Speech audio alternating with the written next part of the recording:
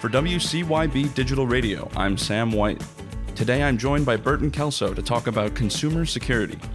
Interested in hearing more from Burton? Go visit his website at burtonkelso.com. Burton, thanks so much for joining us. Thanks for having me.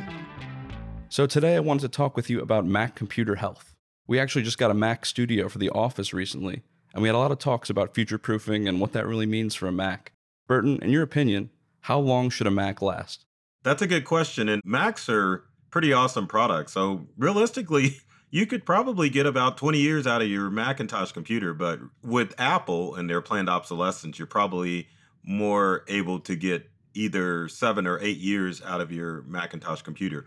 Good thing about Macs is that they've got that metal outer body, especially for MacBook Airs and MacBook Pros. So if you want a computer that it can withstand a lot of damage, you definitely want to look at a MacBook Air or MacBook Pro. But solid all-around computer. And we have actually worked on 20-year Macs for customers, so you can expect a long life. Pity Apple wants you to only get a short period of that time of its lifespan out of it.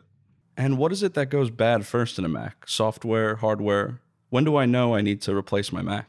Well, if you've got a Mac that's currently on the 7-year mark, the first thing that's going to go bad on it is the hard drive in it. At that period of time, Apple was still installing mechanical hard drives in Macintosh computers. So if you've got an older Mac and it's running slow, it's probably the hard drive that has died. Now, you can give that Mac new life if you install a solid-state hard drive, which has no moving parts. It will support the operating system. It definitely is fairly easy to install in either a MacBook Air or a MacBook Pro, but I will caution you, if you have a MacBook Mini or an iMac, you definitely need to call the technology services of your favorite tech person to come in and replace the solid state.